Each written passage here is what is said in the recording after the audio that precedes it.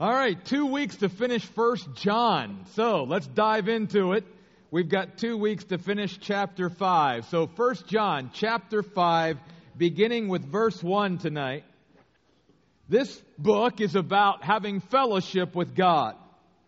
John, the closest of the Lord's disciples, the one who laid his head on Jesus' breast at the Passover meal, the Last Supper, the one who was at the foot of the cross the day that Jesus died, whom Jesus said to John, "Take care of my mother Mary." This is the John that wrote 1 John. And he wrote the Gospel of John to tell us how to have a relationship with God. He writes 1 John to tell us how to have fellowship with God. And as we've said throughout this study, there is a difference between relationship and fellowship. I can have a relationship with somebody, even in an earthly way, and not have fellowship with them, because fellowship is defined as being on the same page, of the same mindset, working towards the same common goal, or moving in the same direction. And so with that said, that's why in 1 John chapter 5, as he reintroduces this whole concept of what does it mean to then be in fellowship with God, the thing he's going to focus on here tonight is that you and I, in order to be in fellowship with God, we need to think as God thinks. We need to see things from God's perspective. We need to be brought over to God's way of thinking, so that we work in concert with God, so that there is a continuity of our lives, and we're not like pulling in one direction where God is leading us in another. And the reason I say that is I just want to read the first verse to you of 1 John chapter 5, where John writes, "Everyone or anyone who believes that Jesus is the Christ has been fathered by God, and everyone who loves the Father loves the child fathered by Him." The word fathered in my translation is the Greek word genao. It means to bring one over to another way of thinking. In other words, that's what God wants to do.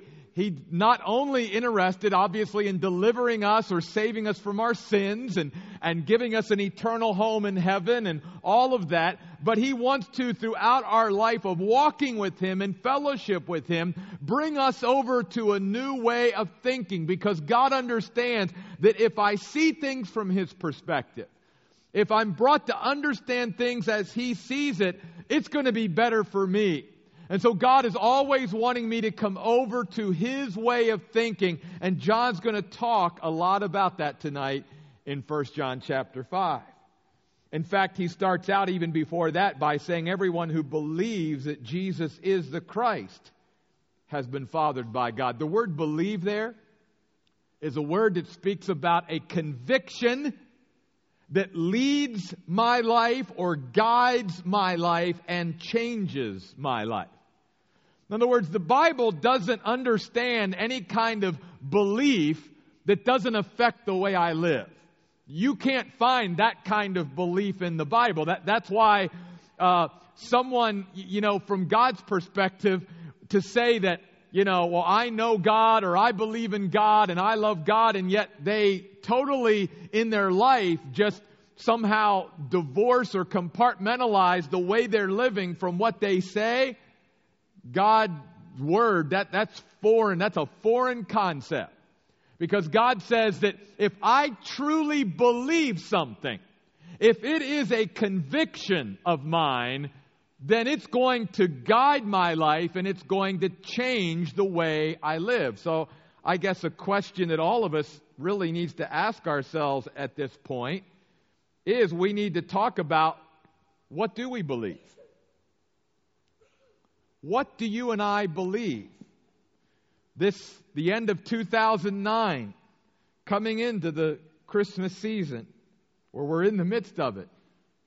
What do we believe?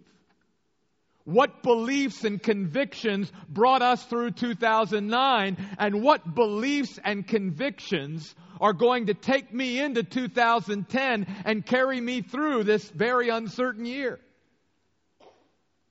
Because we don't know what this next year is going to bring. It's important that we have beliefs and convictions. In fact, I know I'm saddened. I can only imagine how much God is saddened by the fact that sometimes I feel that we're living in a culture, we're living in an age, we're living in a world where a lot of people don't believe in anything anymore.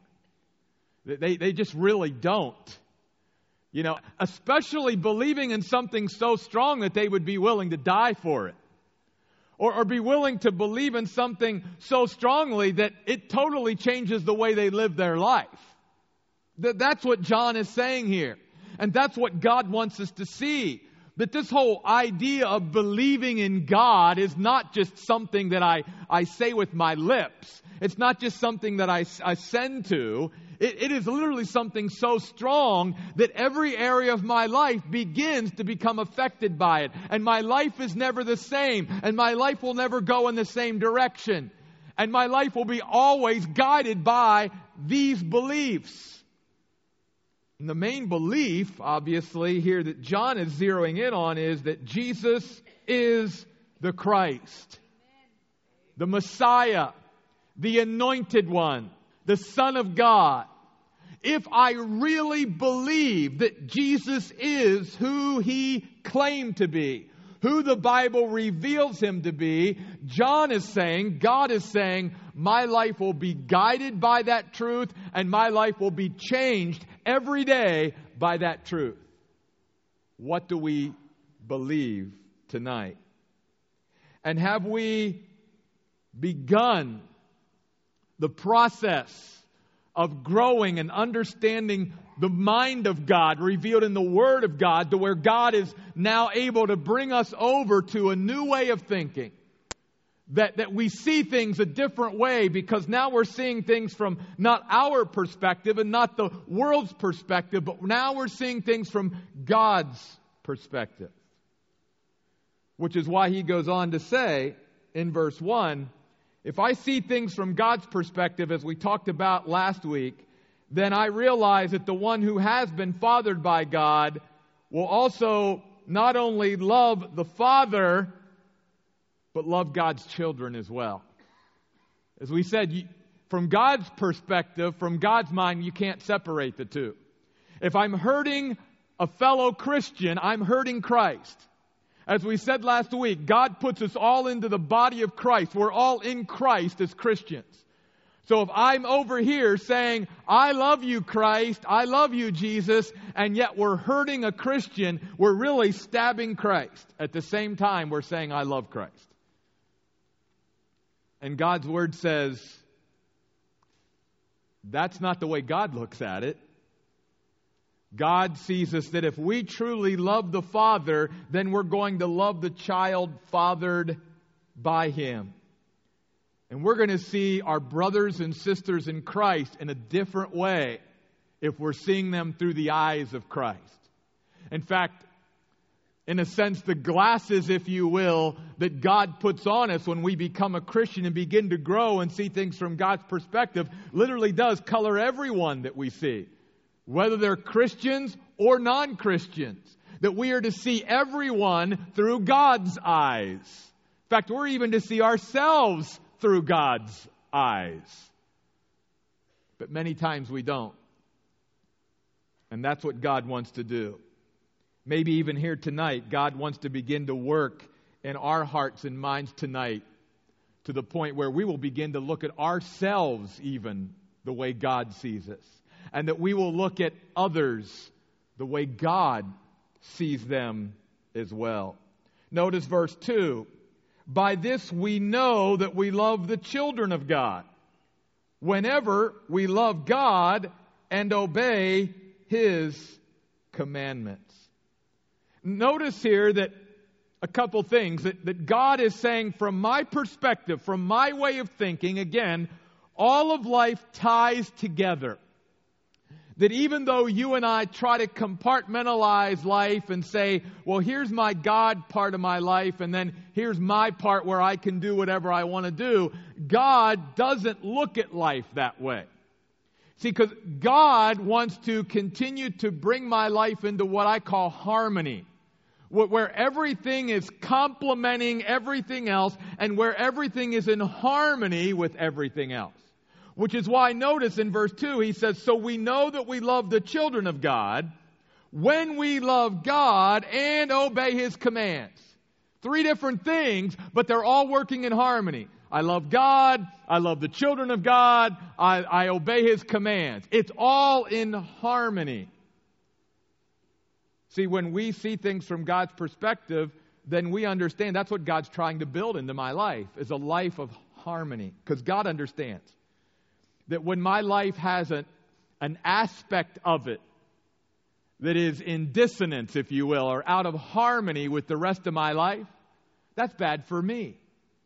God wants to bring my life into a continuity, a harmony. So I have to ask myself this question as I got to this point in the passage.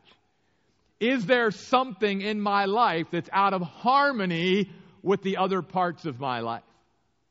And if so, then I need to take responsibility for it, admit it, own it, ask God to help me to bring whatever area of my life is out of harmony with the other areas in harmony, so that my life is harmonious. Because God is going to teach me in the Bible that a life of harmony is a life of power, a life of energy, a life of vitality. That from God's perspective, when you and I either try to play games, pretend that we're something we're not, have a secret life, if you will, and try to portray ourselves over here as something that we're not, that takes a lot more energy. Eventually, time and truth walk hand in hand, and it catches up with us. And we've certainly heard about that kind of life in the media lately. Not going to mention any names. But the whole idea is that is an exhausting life. That is a life that will wear us out and weigh us down. Because it's almost like even like an automobile or a car not running on everything, that it's missing something. There's something out there, and so the car is not operating at full efficiency. God is saying the same thing about our lives.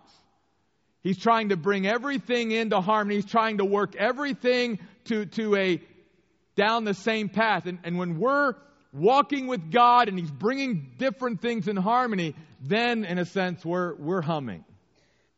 It's almost like, right now, obviously, football season, it would be just like a football team getting in a huddle and basically saying, each of the 11 guys on the football team is going to go out after they break the huddle and just do whatever they want to do. Well, that wouldn't work.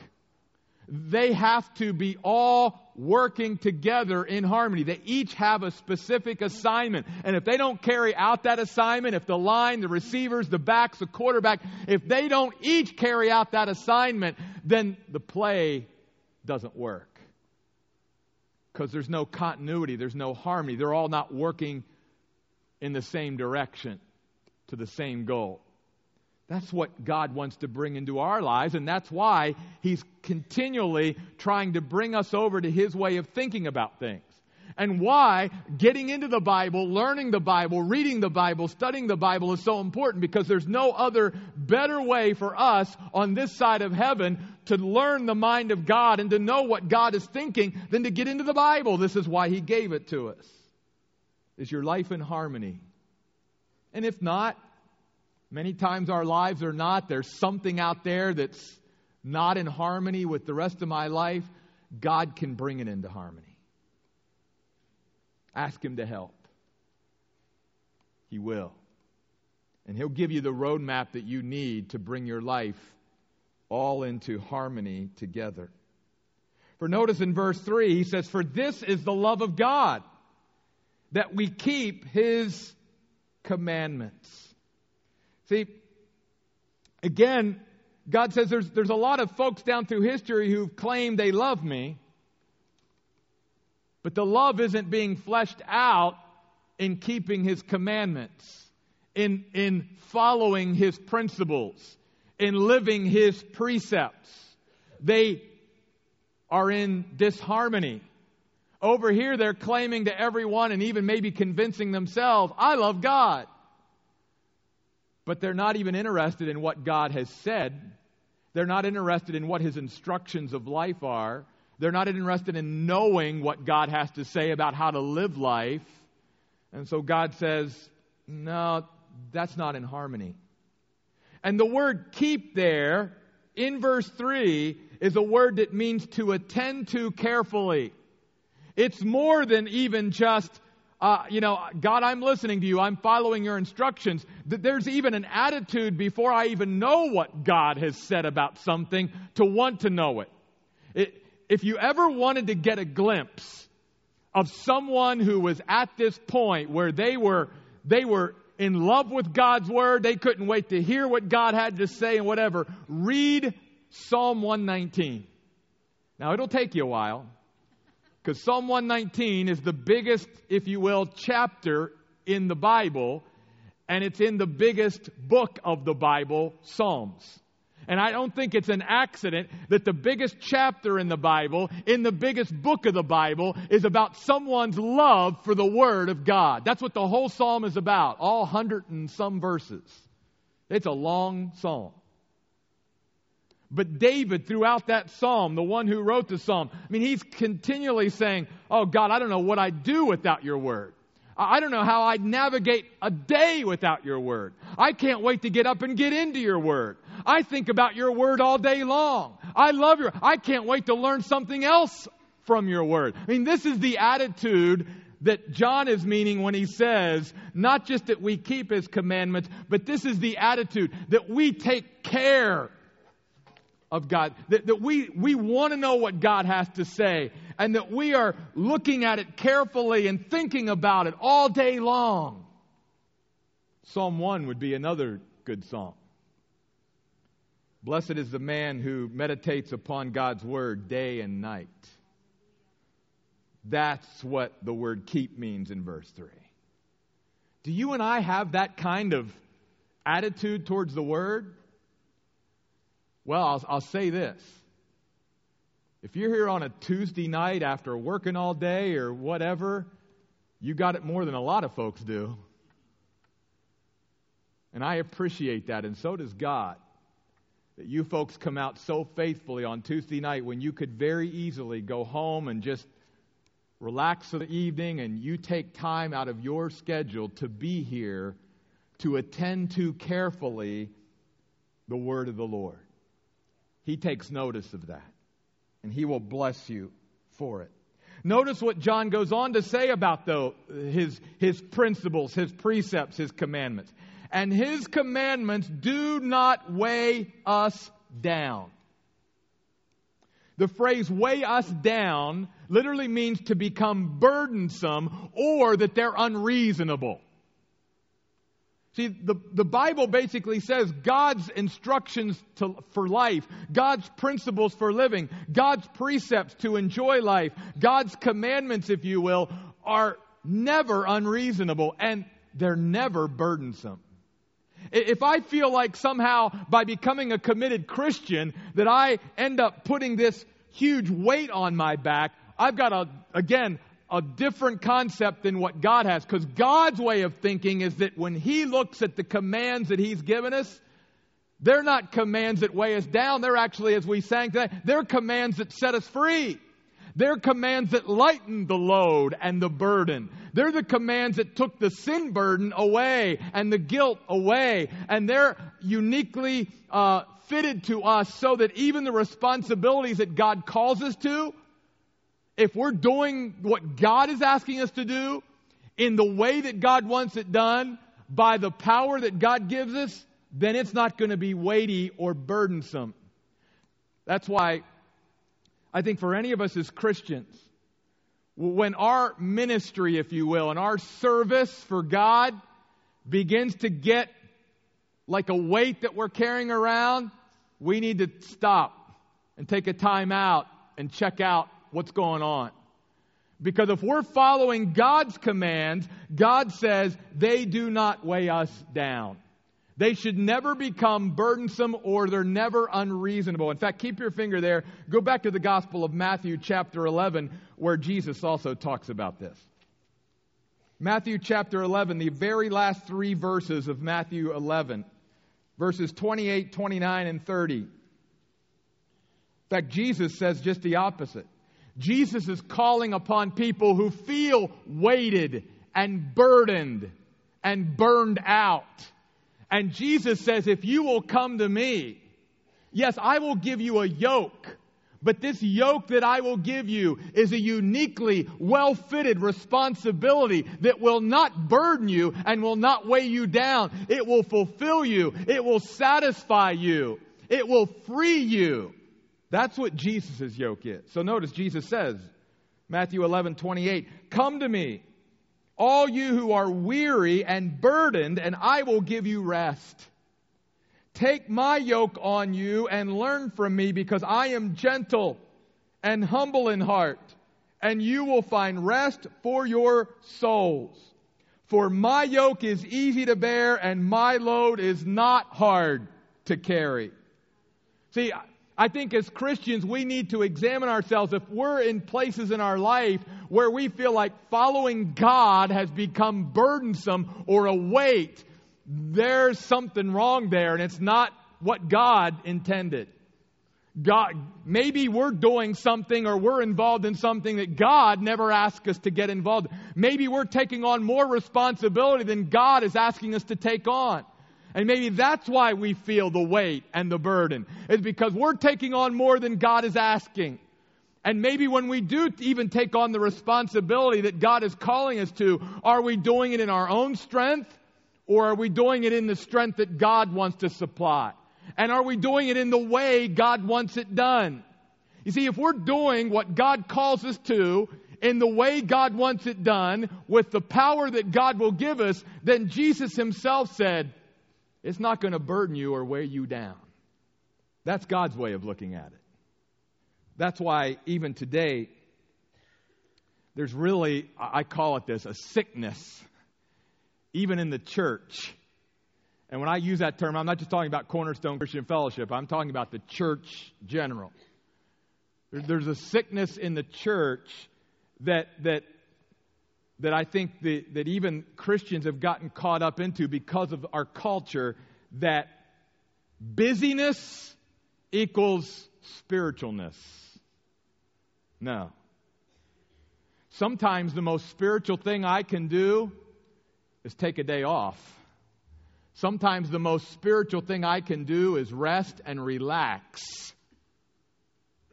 Sometimes that's the most spiritual thing.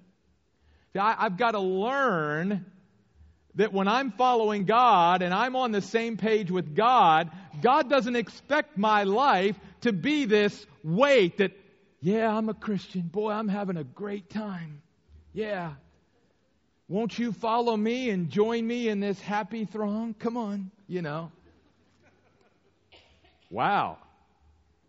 Well, it'll get better when we finally get to heaven, but yeah, right now it's just, no. It's not the way it's supposed to be. And we've got to, again, come over to God's way of thinking about these things. Because when we do, see, life becomes not only does it bring harmony to my life, but my life becomes more manageable. When Christians feel like their life is out of control and unmanageable, that's not coming from God. Jesus himself said, my yoke is easy to bear, my burden is light. My commandments are not there to weigh us down. In fact, you don't have to turn there, but Matthew 6:33. Jesus said, here, let's simplify life. Let's make it more manageable. Here's the one thing, Jeff, that you as a Christian need to focus on. Seek first the kingdom of God and His righteousness, and all those other things that you occupy yourself with, they'll fall in line. There you go, Jeff. That's making life manageable. We spend, even as Christians, so much time thinking about the 180 other things and not focusing on the one thing that God has called us to focus on, which is to seek Him and His kingdom and His righteousness. And Jesus is simply saying there that if I, Jeff Royce, would just focus on what God has called me to do and to come over to His way of thinking and looking at life, my life would not only come into harmony, my life would be much more manageable than it is most of the days. That's why then he can go on in verse 4 to say this. Because everyone who has been fathered by God and comes over to the way God is looking at things and thinking of things, conquers the world. Literally, the Greek word is nikao. There's another word that he's going to use here in a minute that you're familiar with. It's the Greek word Nike, where we get that popular shoe company, Nike. It's a good word for a shoe company. I'm wearing Conquerors today. Got my Conquerors on, my Nikes. It's what the word means in the Greek language. And literally this word in verse 4 was a word used in the sports of that day, speaking about an athlete who poured themselves out on the field and then was carried off the field victorious. And God is simply saying that you and I, if we'll just come over to His way of thinking, our life is going to reflect more victory than defeat. Our life will be more in harmony than dissonance. Our life will be much more manageable than unmanageable if we'll just come over to His way of thinking. Because everyone, He says, who's been fathered by God conquers the world. We are carried off the field victorious. Here's a question. Do you believe that? Do you believe that? Because if you and I really believe that, if that's our conviction, then that's going to guide our life and change the way we live. Now, keep your finger there back in 1 John and go back to Romans chapter 12 for a moment. One of my favorite passages of Scripture. And the reason I will share this with you, just a short personal testimony. Romans chapter 12, the first two verses. The reason why this passage of Scripture is one of my favorite passages of Scripture, because it was one of the, and is still one of the most meaningful passages of Scripture in my life. This was the passage, these were the verses that God used in my life to get me to say, yes, I'll go into the ministry and become a pastor. In fact, to just share with you a little bit of the background, that I was coming home from college during the summers, and I was basically teaching our youth group at my home church. And I would pick out different passages of Scripture. I wasn't going through just a book of the Bible that summer. And I came to Romans chapter 12, verses 1 and 2, and read it a couple times, and tried to do my own little study on it, and then went in Sunday morning and taught the youth group in my home church these verses. And when I went home that afternoon, God broke me over those verses. Because God basically pointed out in Jeff Royce's life, Jeff, how can you get up in front of those 14, 15, 16, 17-year-old young people and encourage them to present their body a living sacrifice and basically surrender their bodies, their minds, and their wills to me whenever you haven't done it first? Yeah, God, you're right. And I spent that whole afternoon really just weeping and talking to God and coming over to God's way of thinking. I ran from God for 9 years. I knew, many of you have heard this, I knew when I was 12 years old that God wanted me to be a pastor. In fact, I preached my first sermon in a church when I was 12 years old. For 9 years, I ran from what God wanted me to do, and I was miserable. But when I finally came over to God's way of thinking, that burden and weight that I placed on myself through running from God was lifted. Never been the same since.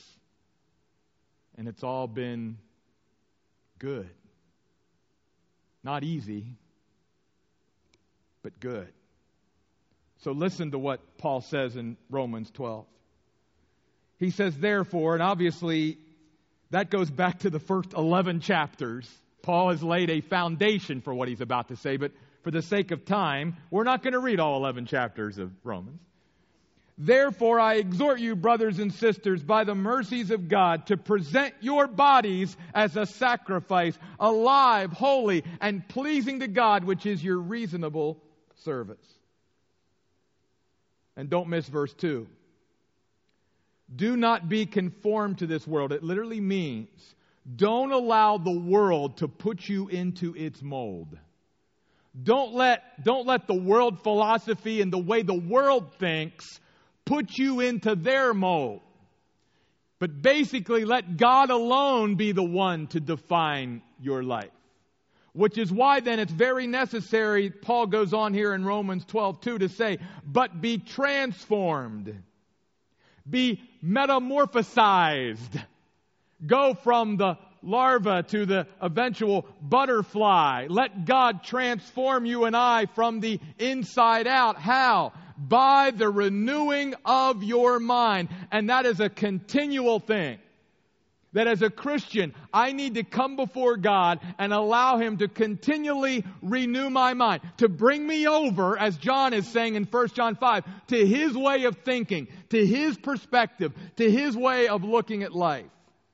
So that you and I may test and approve what is the will of God, what is good and well-pleasing and perfect. See, there's basically three things that Paul is saying here in Romans 12:1 and 2. That God is asking you and I to present our bodies to Him, to present our minds to Him, and to present our wills to Him. And this is after salvation. In fact, even in my own life, I've had to go through this Romans 12:1 and 2 several times. And I just felt impressed with the Spirit of God to share this tonight because it certainly goes along with this whole renewing of our mind and being brought over to God's way of thinking. But I just felt impressed to share this because I just thought, and I don't want to take for granted that maybe you're here tonight and that's something that no one has ever even encouraged you to do. Yeah, you're saved, your sins are forgiven, you're on your way to heaven, but have you ever went through Romans 12:1 and 2, and basically there's come a time in your life after salvation where you, in a sense, crawled up on that altar as a living sacrifice and said to God, God, here's my body, here's my mind, here's my will, it's yours. So I think it's healthy for us to do that. In fact, I think it's absolutely necessary that we do that. Now, it would be nice if at whatever point we got to that we did that as a Christian, that we never had to do it again, because the language is sort of a once and for all presentation. But the problem with a living sacrifice is a living sacrifice can crawl off the altar. And that's where I've been in my life, where I crawled on the altar. I said, God, here's my body, here's my mind, here's my will. And then somewhere along the line, I crawled back off and started to take control of my life and started to try to run my own life. And then when things started to go south again, and I came over to God's way of thinking and realized, His way is best and His life that He has for me is best, then God, I'm going to crawl back up on that altar and die to self again and give you my body, my mind, and my will. So I just feel like tonight I just wanted to offer that. Because maybe there's even just one person here tonight that maybe the Spirit of God is saying to you for the very first time in your Christian life, now's the time. And maybe God's not calling you to ministry, to be a missionary or something, but maybe there's just an area of your life out of harmony with the other areas of your life, and God is saying, I want that area. Would you surrender that area to me? Or maybe it's right now your life just seems so unmanageable, and you just seem like every day you get up that your life is just so overwhelming. And God is screaming at you tonight, in a sense, saying, my yoke is easy to bear. My burden is light to carry. My commandments are not to be burdensome, and they're definitely not unreasonable. So maybe there's some kind of shifting or changes that need to be made. And maybe part of it is that the reason my life is unmanageable is I'm living for me or I'm living for someone else, but I'm not seeking first the kingdom of God and His righteousness. So obviously, I don't want to play God in your life, but I feel very much impressed to bring this passage before you all tonight here, the second to last mine of the year. And maybe one of the things all of us can do at the end of 2009, before 2010 ever comes, is at least start off 2010, at least with all of us up on the altar to begin with. Yeah, maybe at some point in 2010 we'll crawl back off, but it would be good to at least start 2010, all of us up on the altar saying, God, my body is yours, my will is yours, my mind is yours. And I will continually do everything I can to allow you to transform my mind by a continual renewal. I'm willing to come over to your way of thinking, God. Back to 1 John. Let's close this out tonight. Look at the end of verse 4.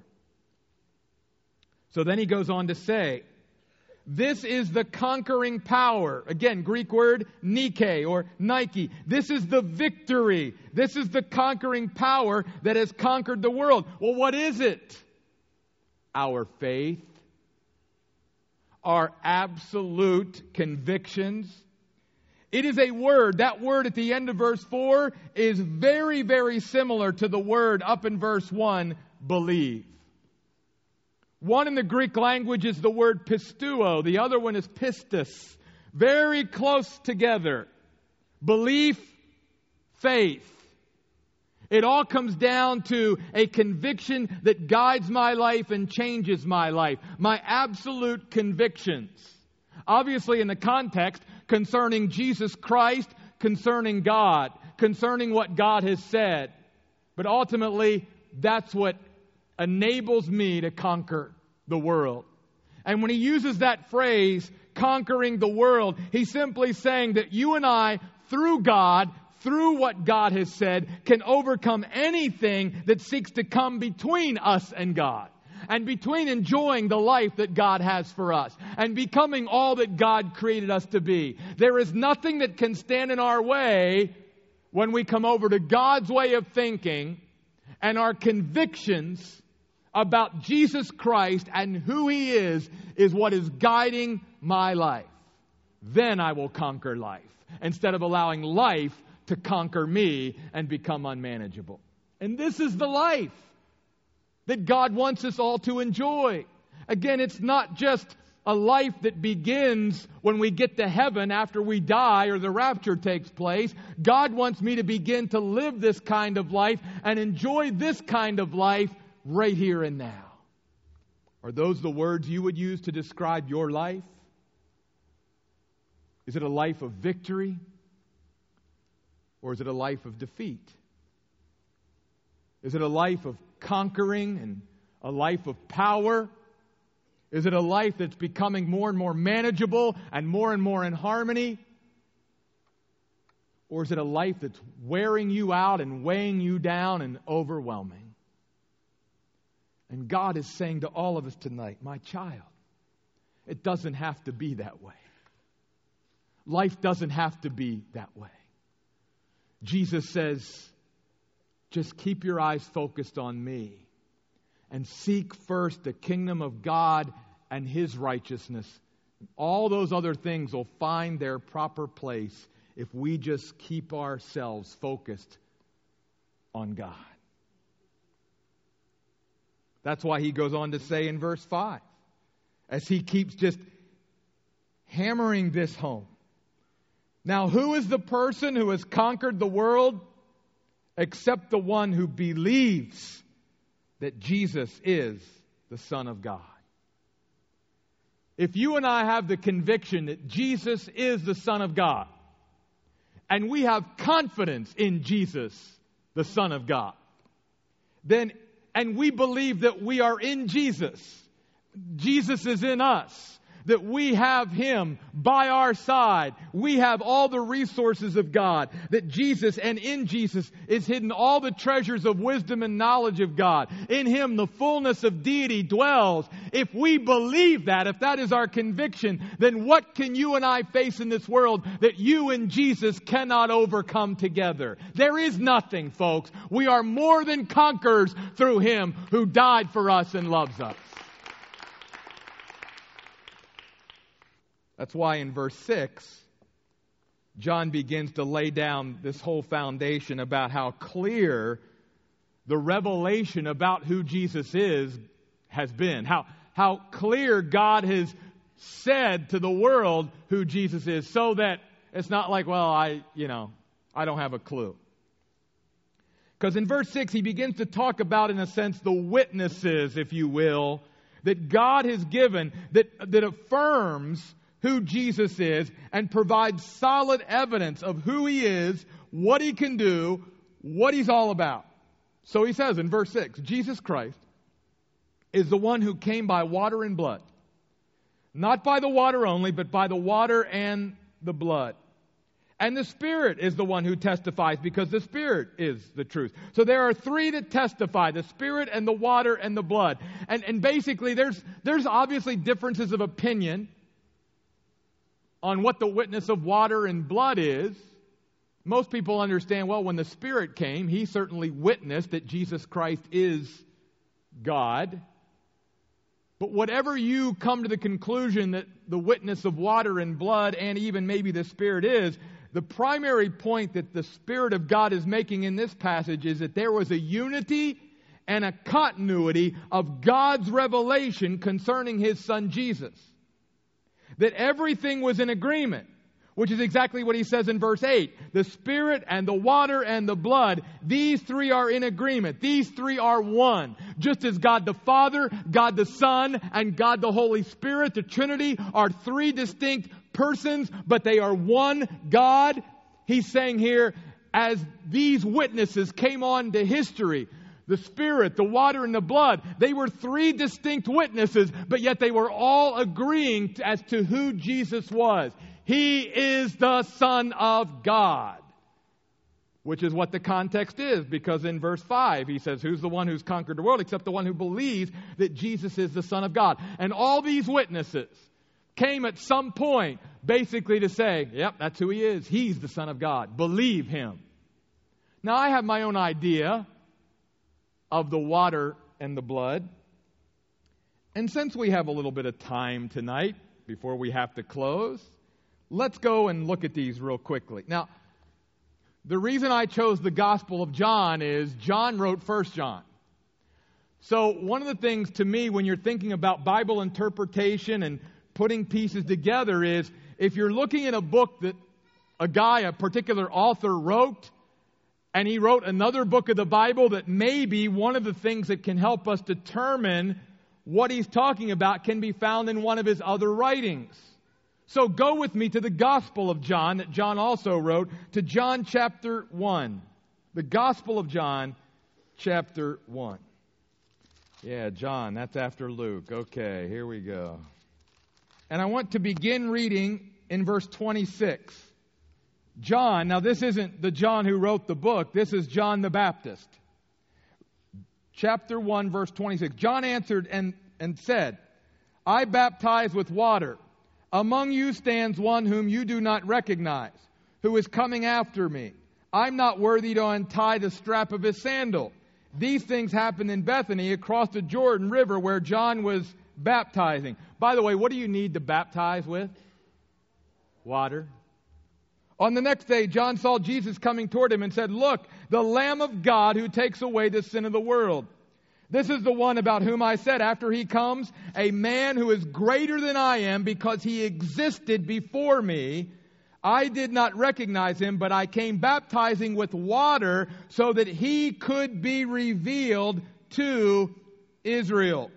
Then John testified, I saw the Spirit descending like a dove from heaven, and it remained on Him. And I did not recognize Him, but the one who sent me to baptize with water said to me, The one on whom you see the Spirit descending and remaining, this is the one who baptizes with the Holy Spirit.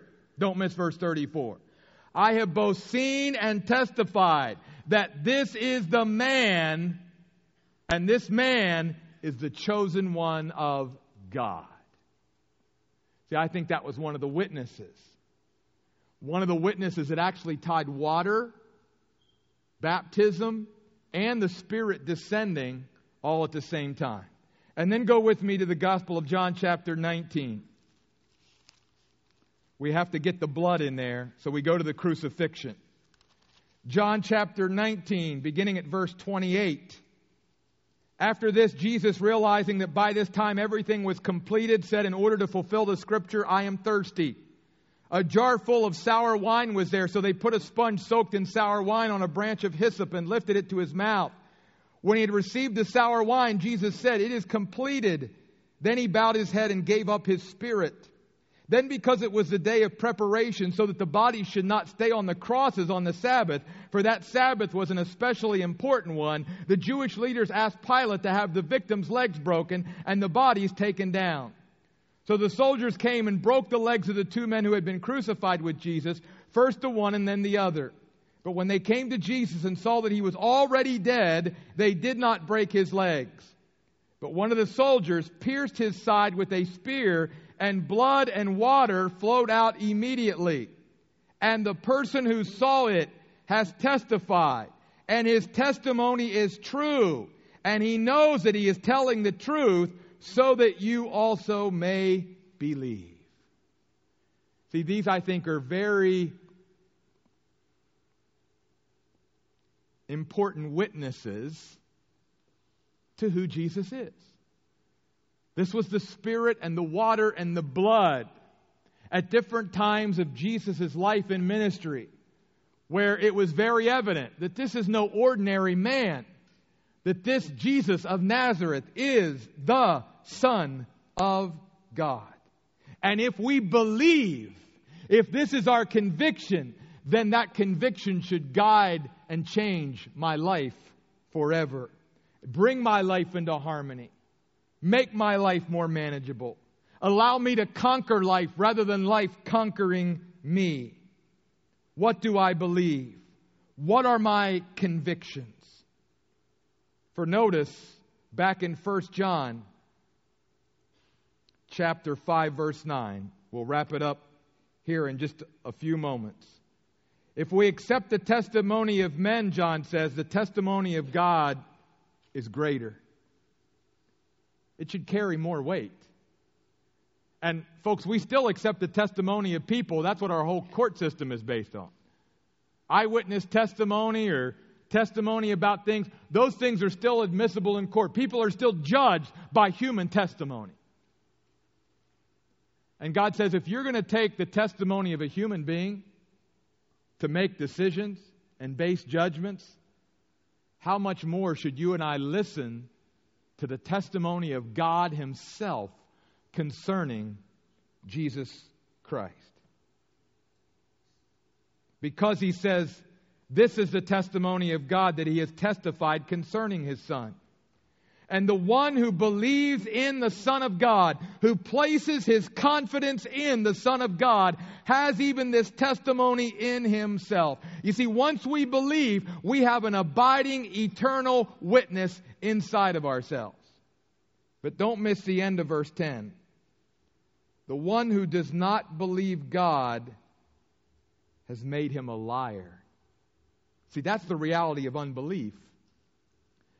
That's why unbelief is no small thing, because from God's perspective now, again, from God's way of looking at it, from God's way of thinking, if you don't believe in what I, God, have said about my Son, Jesus Christ, you're calling me a liar.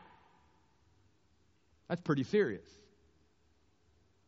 That's why unbelief of Jesus Christ is no small thing. Because when we cut it all down and simplify it, basically it's either I believe in what God has said about Jesus, or I don't. And if I don't, according to God, from God's perspective, from God's way of thinking, we're calling God a liar, because we're basically saying, I don't believe Jesus is God. Even though God has went out of His way to make this testimony about His Son very, very clear. Multiple testimonies. As Luke said in Luke 1, many infallible proofs, folks. The question is not, could God have been clear concerning His testimony about Jesus? The question is simply, will we believe? But I love this. We'll end on this upbeat note. Go down to verse 11 and 12.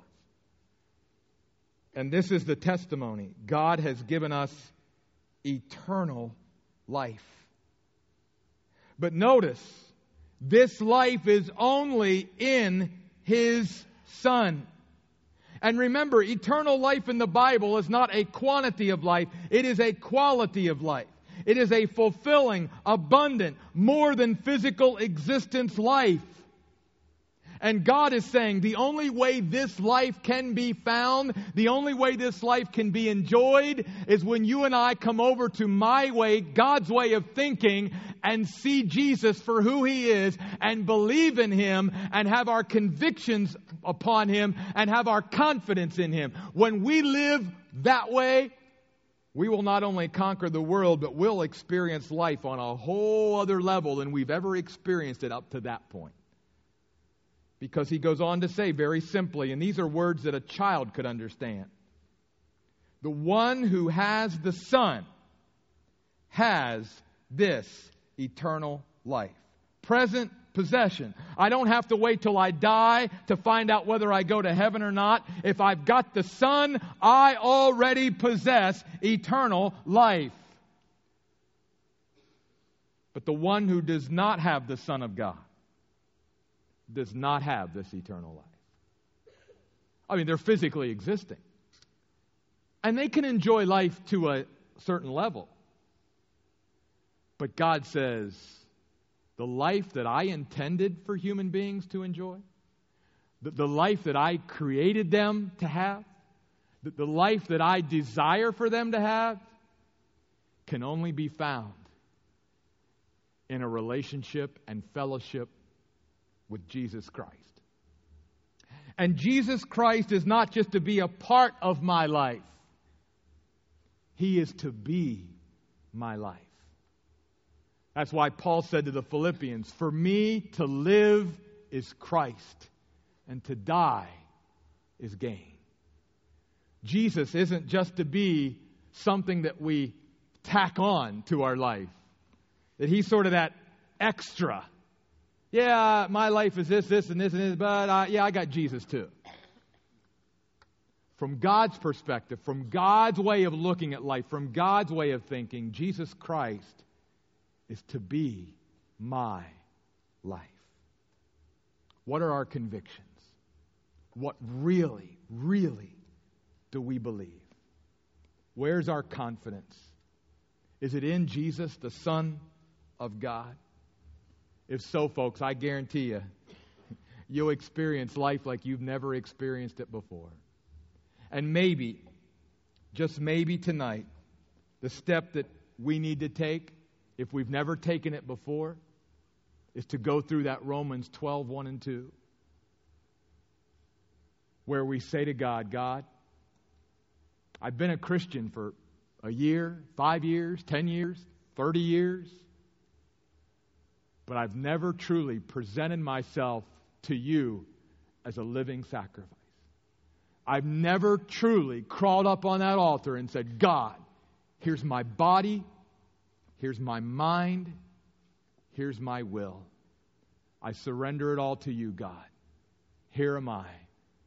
Do with my life whatever pleases you and brings honor to you. And if that's what you need to do tonight, I just encourage you to be obedient to the Spirit of God. Don't be like I was for so many years, running from God, thinking that I knew how my life could be best for me, that I could run my life better than God, that I knew what would fulfill and satisfy me more than God did. And I had to come to a place in my life at 21 years of age where I was broken before God. And where I said, finally, God, I surrender. I surrender all. I'm crawling up on that altar. I'm giving my whole life to you. I guarantee you, if that's a step that you want to take and you need to take, you'll never regret it a day in your life. Because the life that God has for you is the best life you and I could ever experience on this side of glory. Let's pray. God, thank you. Thank you, God, for loving us so much that you have clearly revealed these things to us.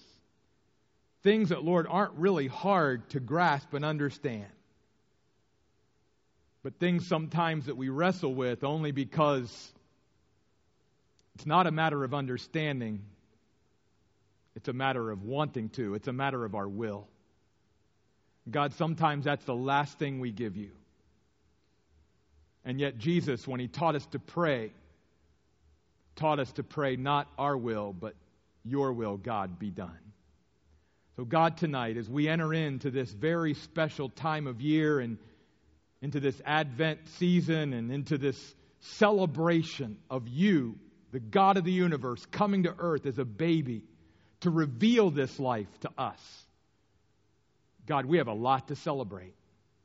We have a lot to live for. God, help us to do it at the very highest level. And we'll give you the glory, Lord, for using our lives. We pray in Jesus' name.